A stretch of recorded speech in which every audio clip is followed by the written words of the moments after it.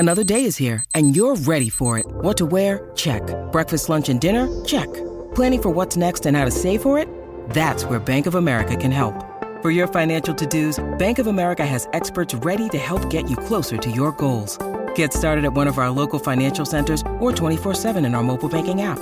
Find a location near you at bankofamerica.com/talktous. What would you like the power to do? Mobile banking requires downloading the app and is only available for select devices. Message and data rates may apply. Bank of America N.A., member FDIC. When you need mealtime inspiration, it's worth shopping Kroger, where you'll find over 30,000 mouth-watering choices that excite your inner foodie. And no matter what tasty choice you make, you'll enjoy our everyday low prices, plus extra ways to save, like digital coupons worth over $600 each week. You can also save up to $1 off per gallon at the pump with fuel points. More savings and more inspiring flavors make shopping Kroger worth it every time. Kroger, fresh for everyone. Fuel restrictions apply.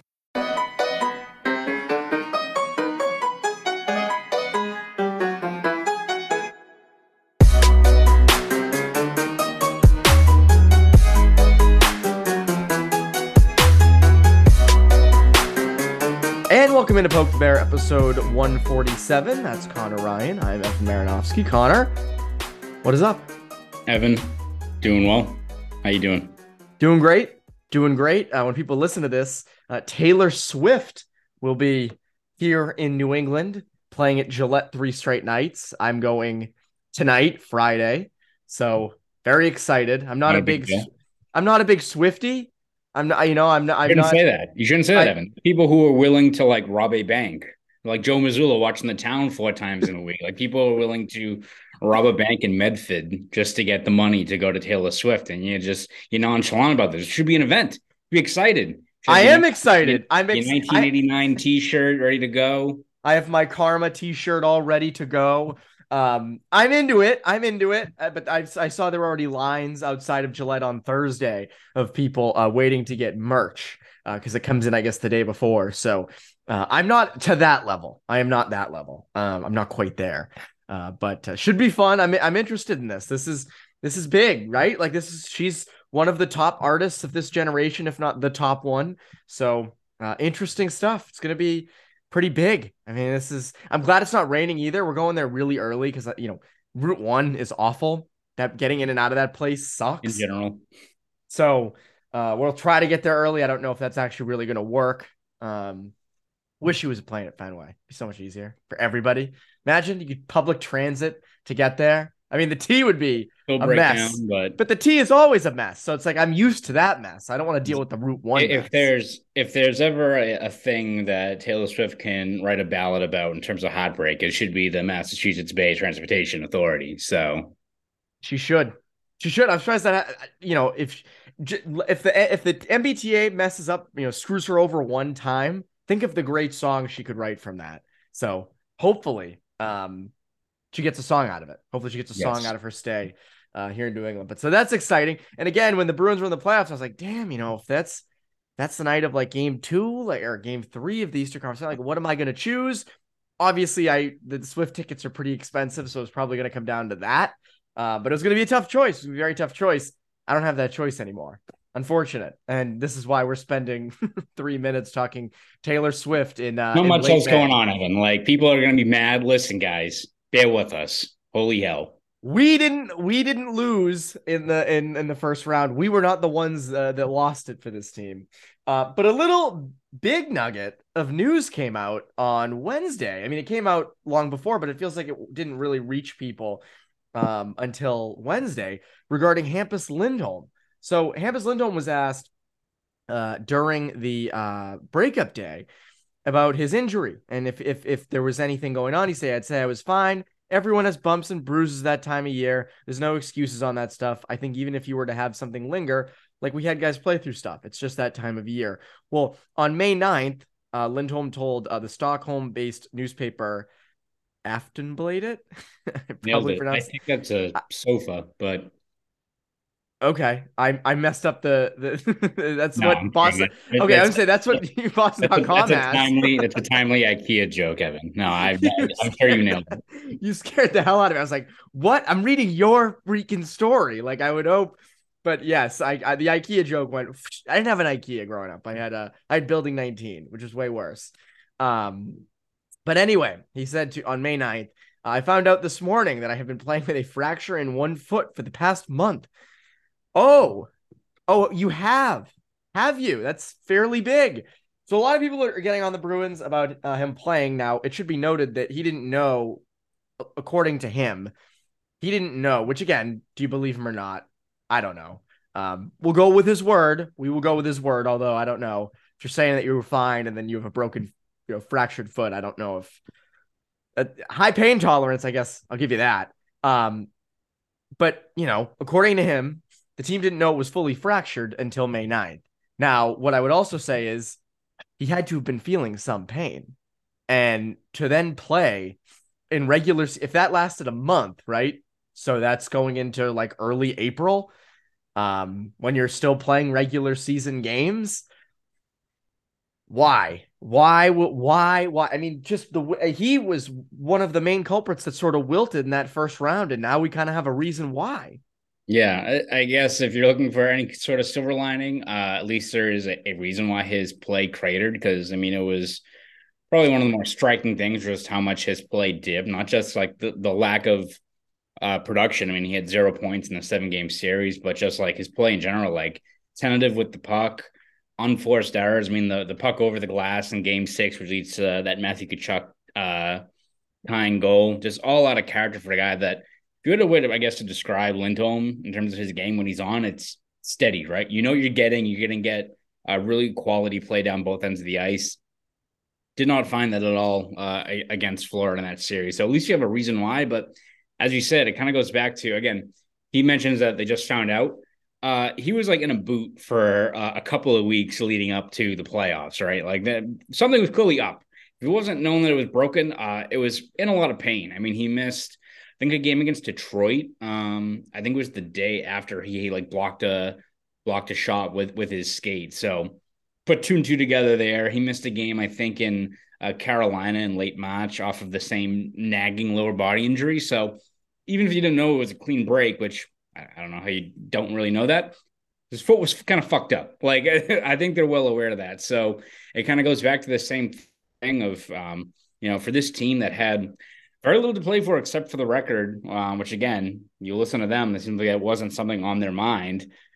How is it not a situation where you give a guy like Zaboral like 2 weeks down the stretch? You kind of look at it. It's one of the more puzzling things amongst, an offseason where we're going to have a lot of things to look over. It's just when this team was in such a quality spot, why wasn't there like a stretch there for, even if you want to say like the last week of the season, you bring back the stars and get them ready to go for the playoffs. And we know what happened with Bergeron. But that being said, how wasn't like the first week, last week of March, what have you?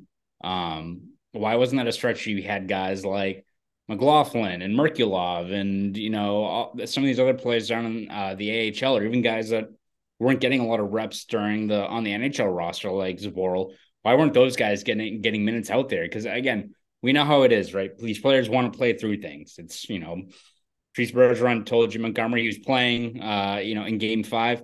Didn't work out.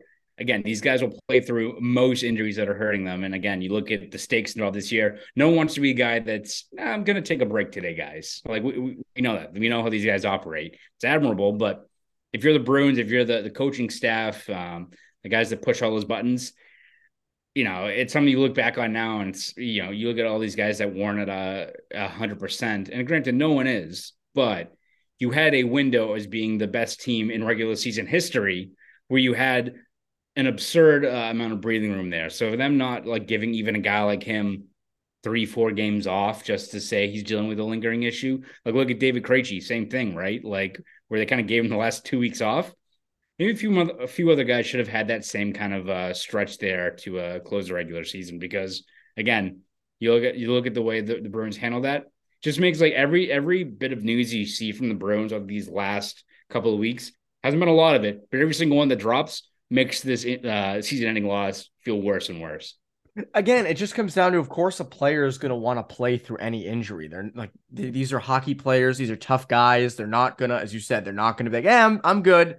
I'm going to take some time off.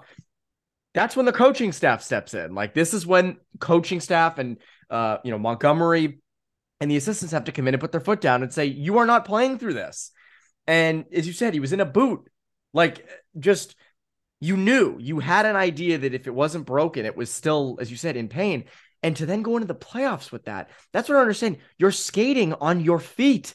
Breaking news, you skate with your feet. You are on your feet for 20 something minutes a game. This is big news, Connor, but it's true.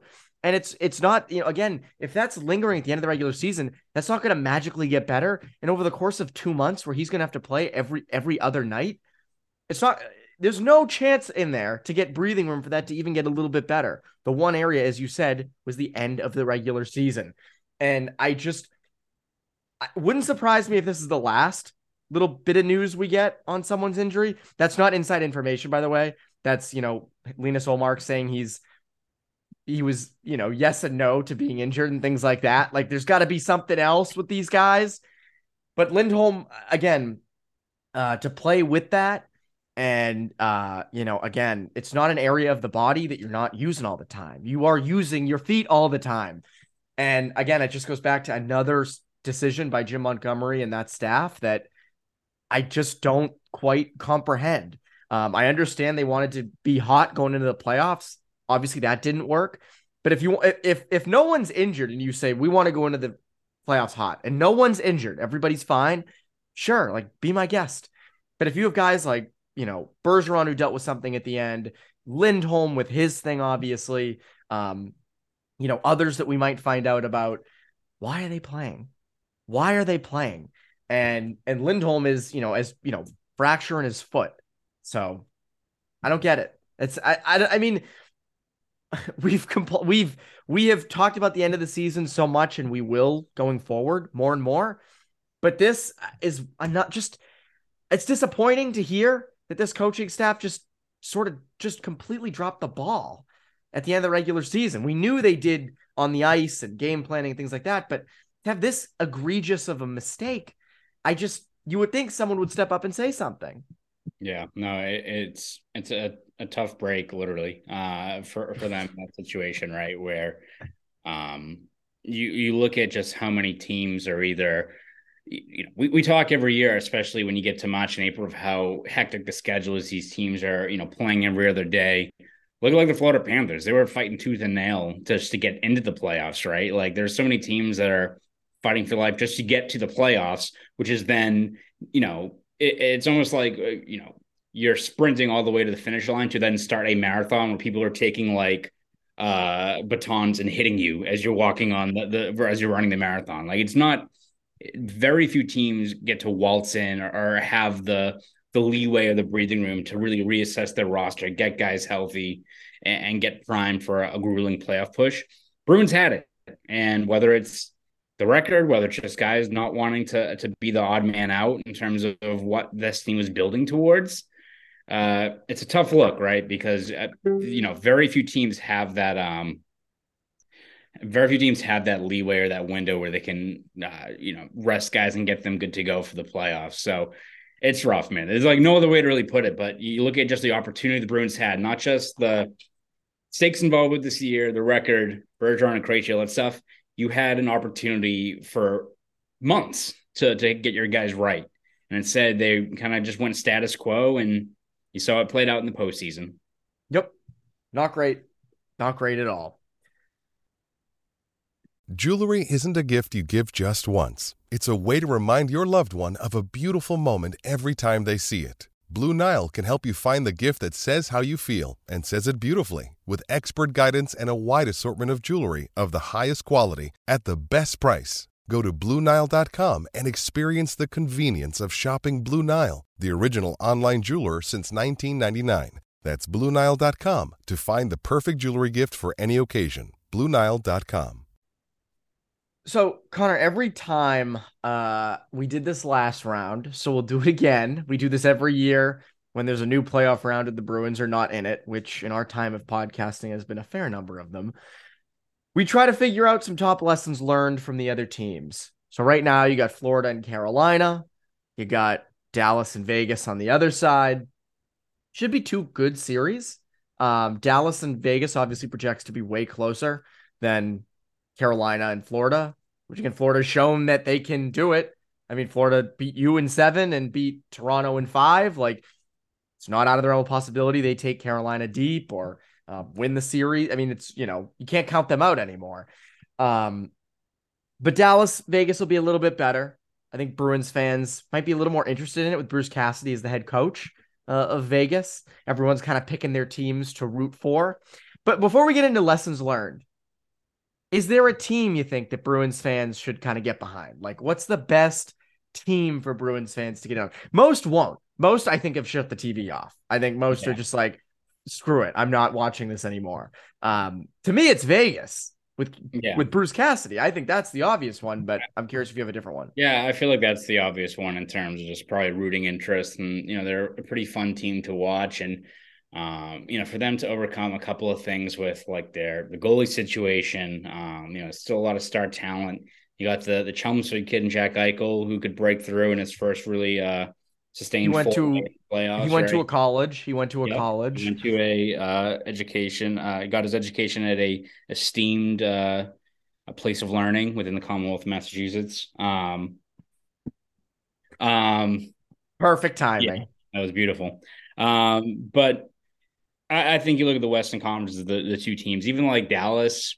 I don't know, maybe Bruins are still sour about Tyler Seguin. I don't know really why you would be, but I think that's a really fun team to watch. They seem to be like the team that, when you look at the blueprint of how you want to build a team, they've got, the veteran talent, obviously, that has anchored them before, but you have so many younger players who they've developed that have stepped into huge roles, whether it's Robertson, Hintz, Ottinger, obviously.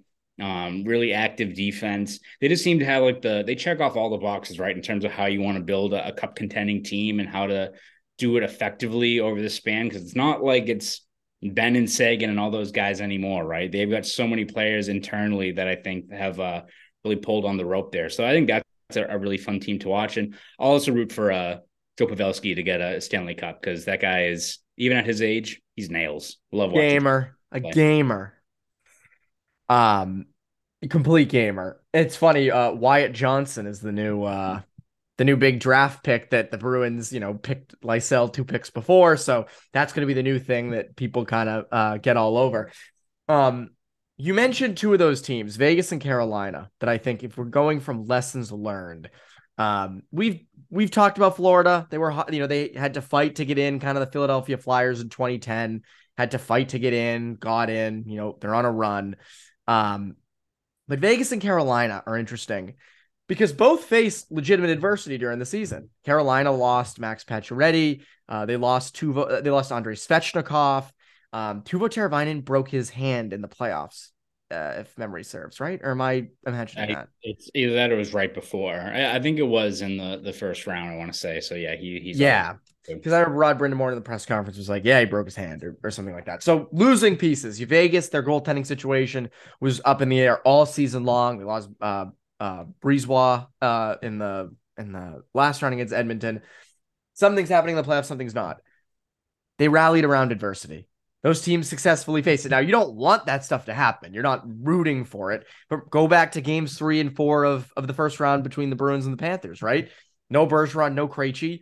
Coyle and Zacha step up. Guys kind of rallied around that, and they came out of Florida with 2 wins. So again, I'm not saying the adversity, you're not trying to get that, but I think teams that are tested during the regular season and tested in the playoffs a little bit in terms of having to step up, guys kind of being called upon who normally wouldn't, empowers guys. Those are the teams that rise to the top. And Bruins didn't really have adversity during the year. There were injuries at the beginning that they overcame, which was great. But they were just always winning. And we kind of always said, oh, they're fine. That's how they deal with adversity. They just win. And they make it look easy at times. And again, not rooting for that stuff to happen. But I do think it strengthens you up for this time of year and brings the best out of guys. Whereas I think they looked like a complacent team that were, guys were waiting for other guys on the team to show up instead of them. So that's kind of my lessons for that. What would yours be?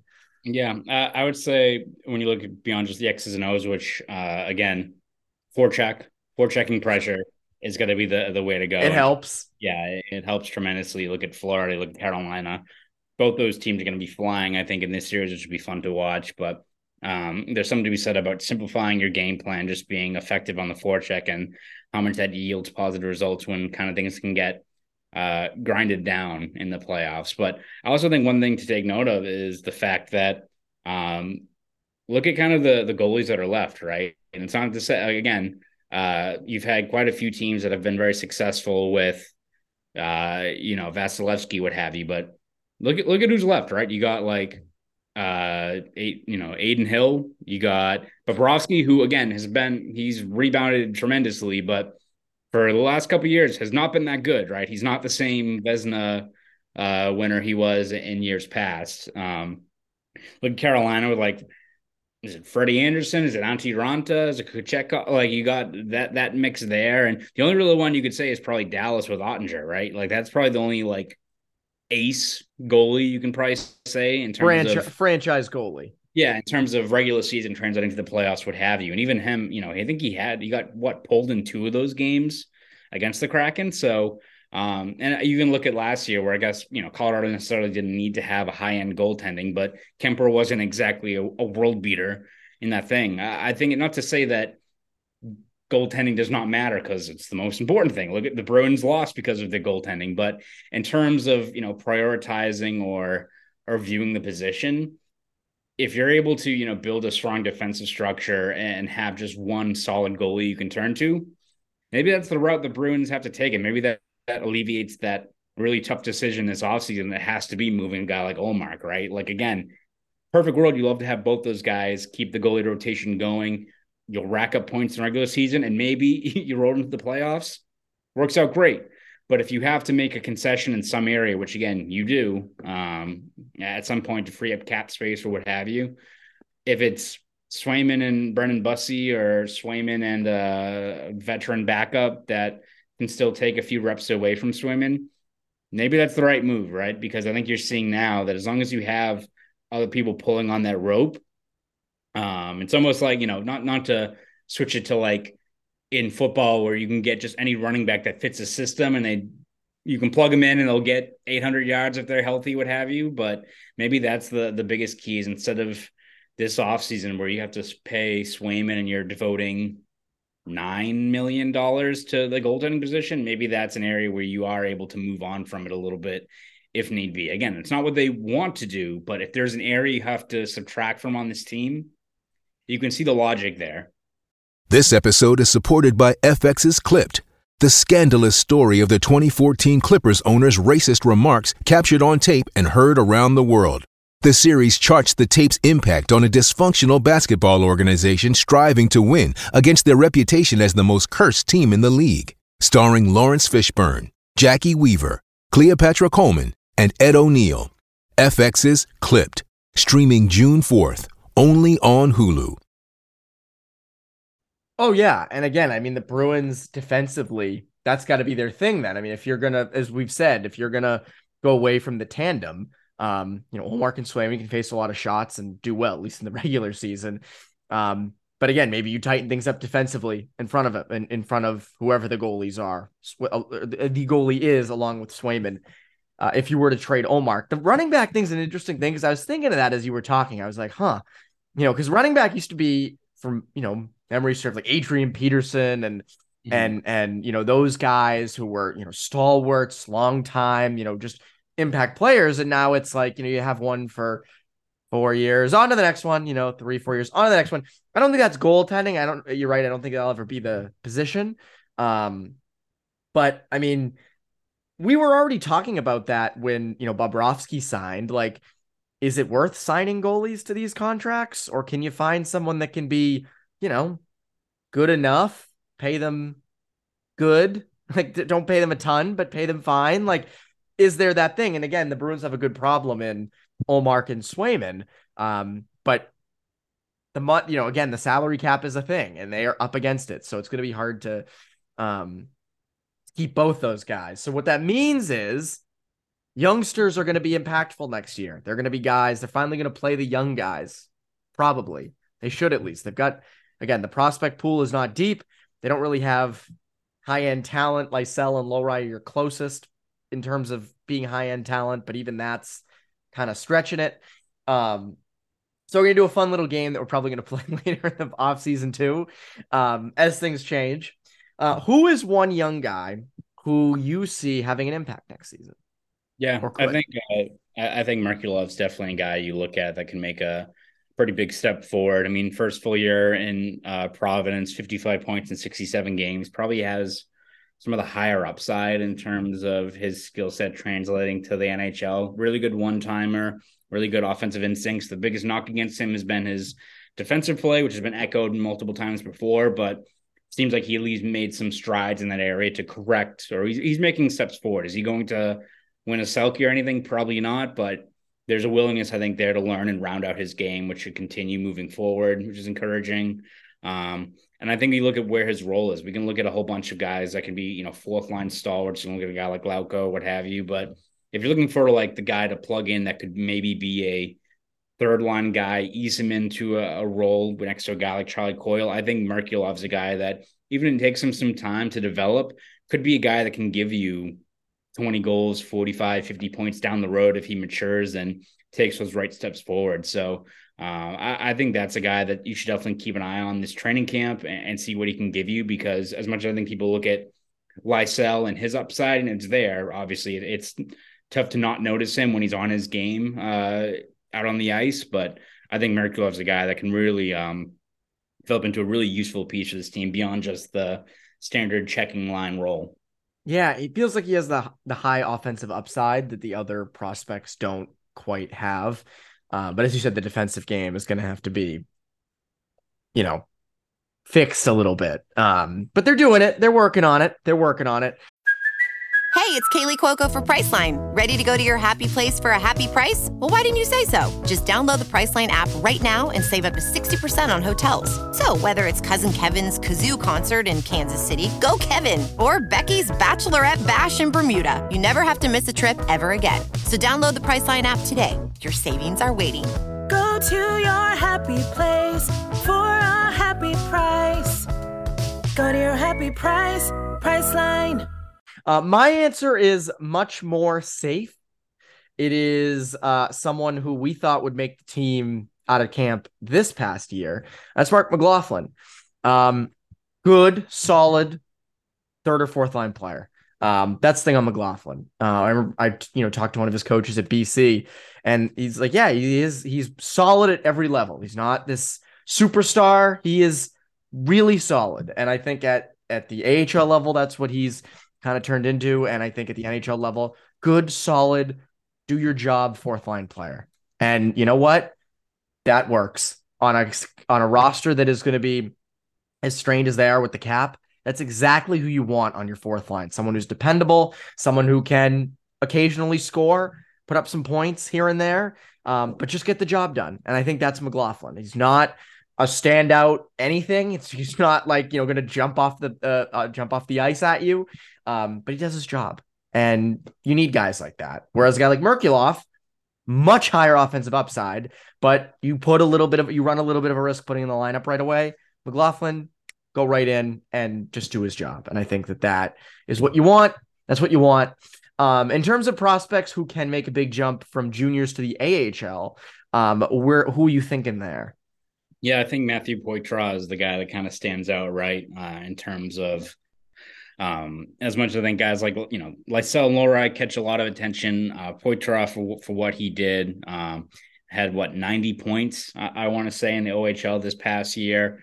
Really kind of stepped into his own as a playmaking center. And I think anytime you look at a center who puts together strong numbers in the OHL, it should spark a lot of interest in Bruins fans when you look at the inevitable thing, right? What have we said is the biggest hurdle for this team in terms of their long-term contention? It's not having talent down the middle. And again, the Bruins next year when the cap jumps up a little bit, maybe they can reassess, but man, it would make their lives a lot easier if a young center like Poitras or someone else can step into that role and you start fighting for some minutes there. So I think he's a guy that if he, whenever he does make that jump up to the AHL and what he can provide for this team, he's a guy that team should be, or the Bruins fans should be keeping a close eye on, because You can run into the same situation with a guy like Studnicka, who was really good in the OHL and was productive in Providence and just didn't translate. So you have to have that, not trepidation, but that expectation that these guys are going to take some time to develop. But I think you look at what Poitras showcased down in juniors, should give at least some encouragement. He looks like a guy that can be a playmaking center if all works well for him up at the next level. Yeah, they're hoping that he does, obviously. I mean, they need it. That would help a lot if he did. I'll go with Lowry. I know it's not juniors, but college. Lowry, I think he needs another year, full year in the AHL, adjusting to the physicality. He plays slower. He's meticulous. He's got some good skill, a former forward, skates well, like big, all that stuff. Just adjusting to the play style, the pro play style, the physicality of it, playing against older men. Obviously, in college, you're playing against some grown men, but playing against even older guys in the AHL. So I think people are going to think, next year, they're going to say, is Lowry going to make it out of camp? And it's like, probably not. Probably could use a year of seasoning down in the AHL. There's no rush to get him up. I know we said the same thing about Lysell last year. I think that kind of flies for Lowry this year. Takes defensemen some time. Obviously everyone looks at McAvoy jumping right in after some time in Providence, but jumping right into the big club, making an impact. I don't think that's this situation, which is fine. It's okay. You can be in Providence for a bit, get ready. But yeah, we'll talk about more prospect stuff throughout the offseason. I know it's not what people want to be talking about right now. I think the Bruins just did a video with Lowry and Poitras talking about like Taylor Swift and stuff. So in honor of Taylor coming here. So I think everyone's on the same boat this offseason. Let's just carry it through until we get some more concrete news, right? So we're all in the same boat here. All in the same boat, but that doesn't mean the content stops. Conor, what can people look forward to from you over at Boston.com and the Globe? Yeah, we're going to have you covered throughout this offseason for however long it lasts as we churn out the content before we get some actual news to report on. But you can find all this stuff over at Boston.com, not just Bruins, but Celtics, Patriots, Red Sox, everything over there. So please follow along over at Boston.com. And if you want to follow me on Twitter, you can at ConorRyan_93. Go do all that. And remember to go subscribe to New England Hockey Journal. That's Conor Ryan. I'm Evan Marinofsky, Poke the Bear listeners. Have a great rest of your week.